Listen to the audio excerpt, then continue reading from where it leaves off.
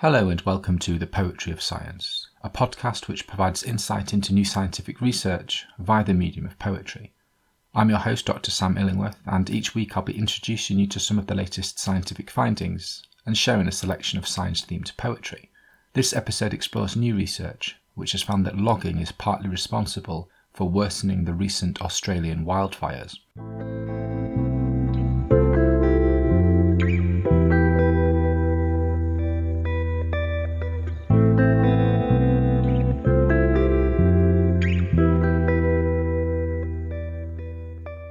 The sky is ablaze. Waves of dirty yellows wash over the ground as crimson smoke licks barren clouds that loiter jeeringly overhead. Fuel litters the floor, its perilous potential scattered absently across the detritus, the cost of its appearance obscured by the multitude of our transactions. Silhouettes flicker across the canopy, their panicked hosts seeking refuge in havens that we have long since razed. We branded these trees in all of our names, forgetting the forest until it burnt in the flames. This poem is inspired by research published in Nature, Ecology and Evolution, which has found that logging and associated forest management was in part responsible for exacerbating the recent Australian wildfires. Between September 2019 and January 2020, more than 5.8 million hectares of Australia were burned by wildfires, with 7 million more hectares burnt in the following months. Whilst much of the discussion around the origins and behaviours of these wildfires have centred around the impacts of anthropogenic, i.e. human-made climate change, the contribution of land management, and in particular the effects of forest logging, also need to be taken into account. Logging causes a rise in fuel loads, i.e. the amount of flammable material that surrounds a fire, increasing the potential drying of wet forests, and causes a decrease in forest height, all of which can result in making a forest more prone to fire. Logging also affects wildlife by creating habitat loss, fragmentation and disturbance for many species, with major negative effects on forest wildfire. Furthermore, repeated fires in these forest environments can lead to tree species failing to resprout, seed production and germination failure, and the death of young trees, triggering potential ecosystem collapse.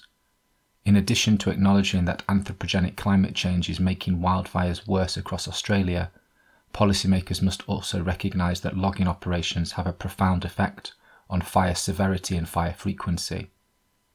Any future efforts to prepare for and mitigate the extent of wildfires must take this into account.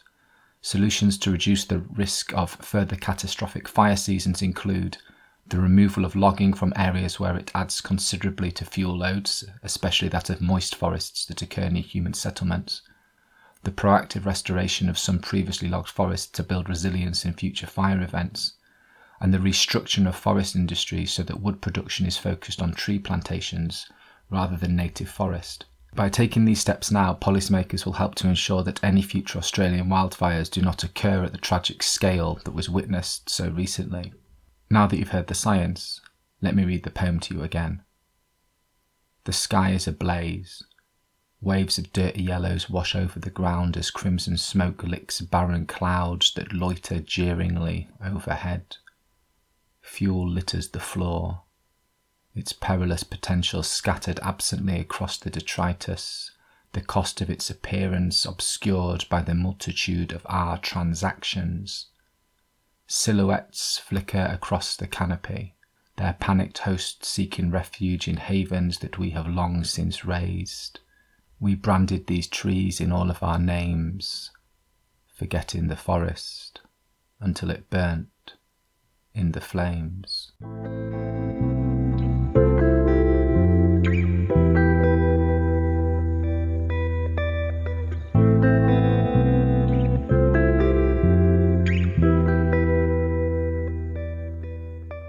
In this section of the podcast, I'd like to share a poem written by another poet on a topic related to the science that has been discussed so far. In this episode, I'll be reading Wildfire Moon by Carol Musk Jukes. Carol Musk Jukes was born in St. Paul, Minnesota in the United States in 1945. Musk Jukes is the author of 9 books of poetry, including Octave Above Thunder, published in 1997, Sparrow, published in 2003, which was a National Book Award finalist, and Blue Rose, published in 2018, which was a finalist for the Pulitzer Prize. Among her awards are the 1979 Alice Faye de Castagnola Award of the Poetry Society of America, a 1981 John Simon Guggenheim Fellowship, a National Endowment for the Arts Poetry Fellowship, an Ingram Merrill Grant, and several Pushcart Prizes. Musk Jukes is also the founder and former director of the PhD program in Creative Writing and Literature at the University of Southern California. Wildfire Moon by Carol Musk Jukes. Pale ash falls from the sky. On the lanai a child's finger paints a big red sun, twin to the one that burns above, mirror on fire. What does the sun see through pages of smoke? Hills, gargoyles, winged. The horizon brazen as the great fool's gold, jet landing on sparkler wheels. She catches it, the revolving star atop a police cruiser, reflecting in a flash the blood moon coming up at dusk, printing her name in what we call stardust. No one can look for long into a burning mirror. Faces break up into blood shards. Still, her small fingers work ash into a pink soul-lit version of a planet unlike ours, its moon withdrawing into lit craters. Witness how she rises, even in this sullen white downfall, watching over the indelible realms of touch. No one else will render it so. A world on fire burning within this world that her fingers summon tonight. Arriving wild bright, and never again.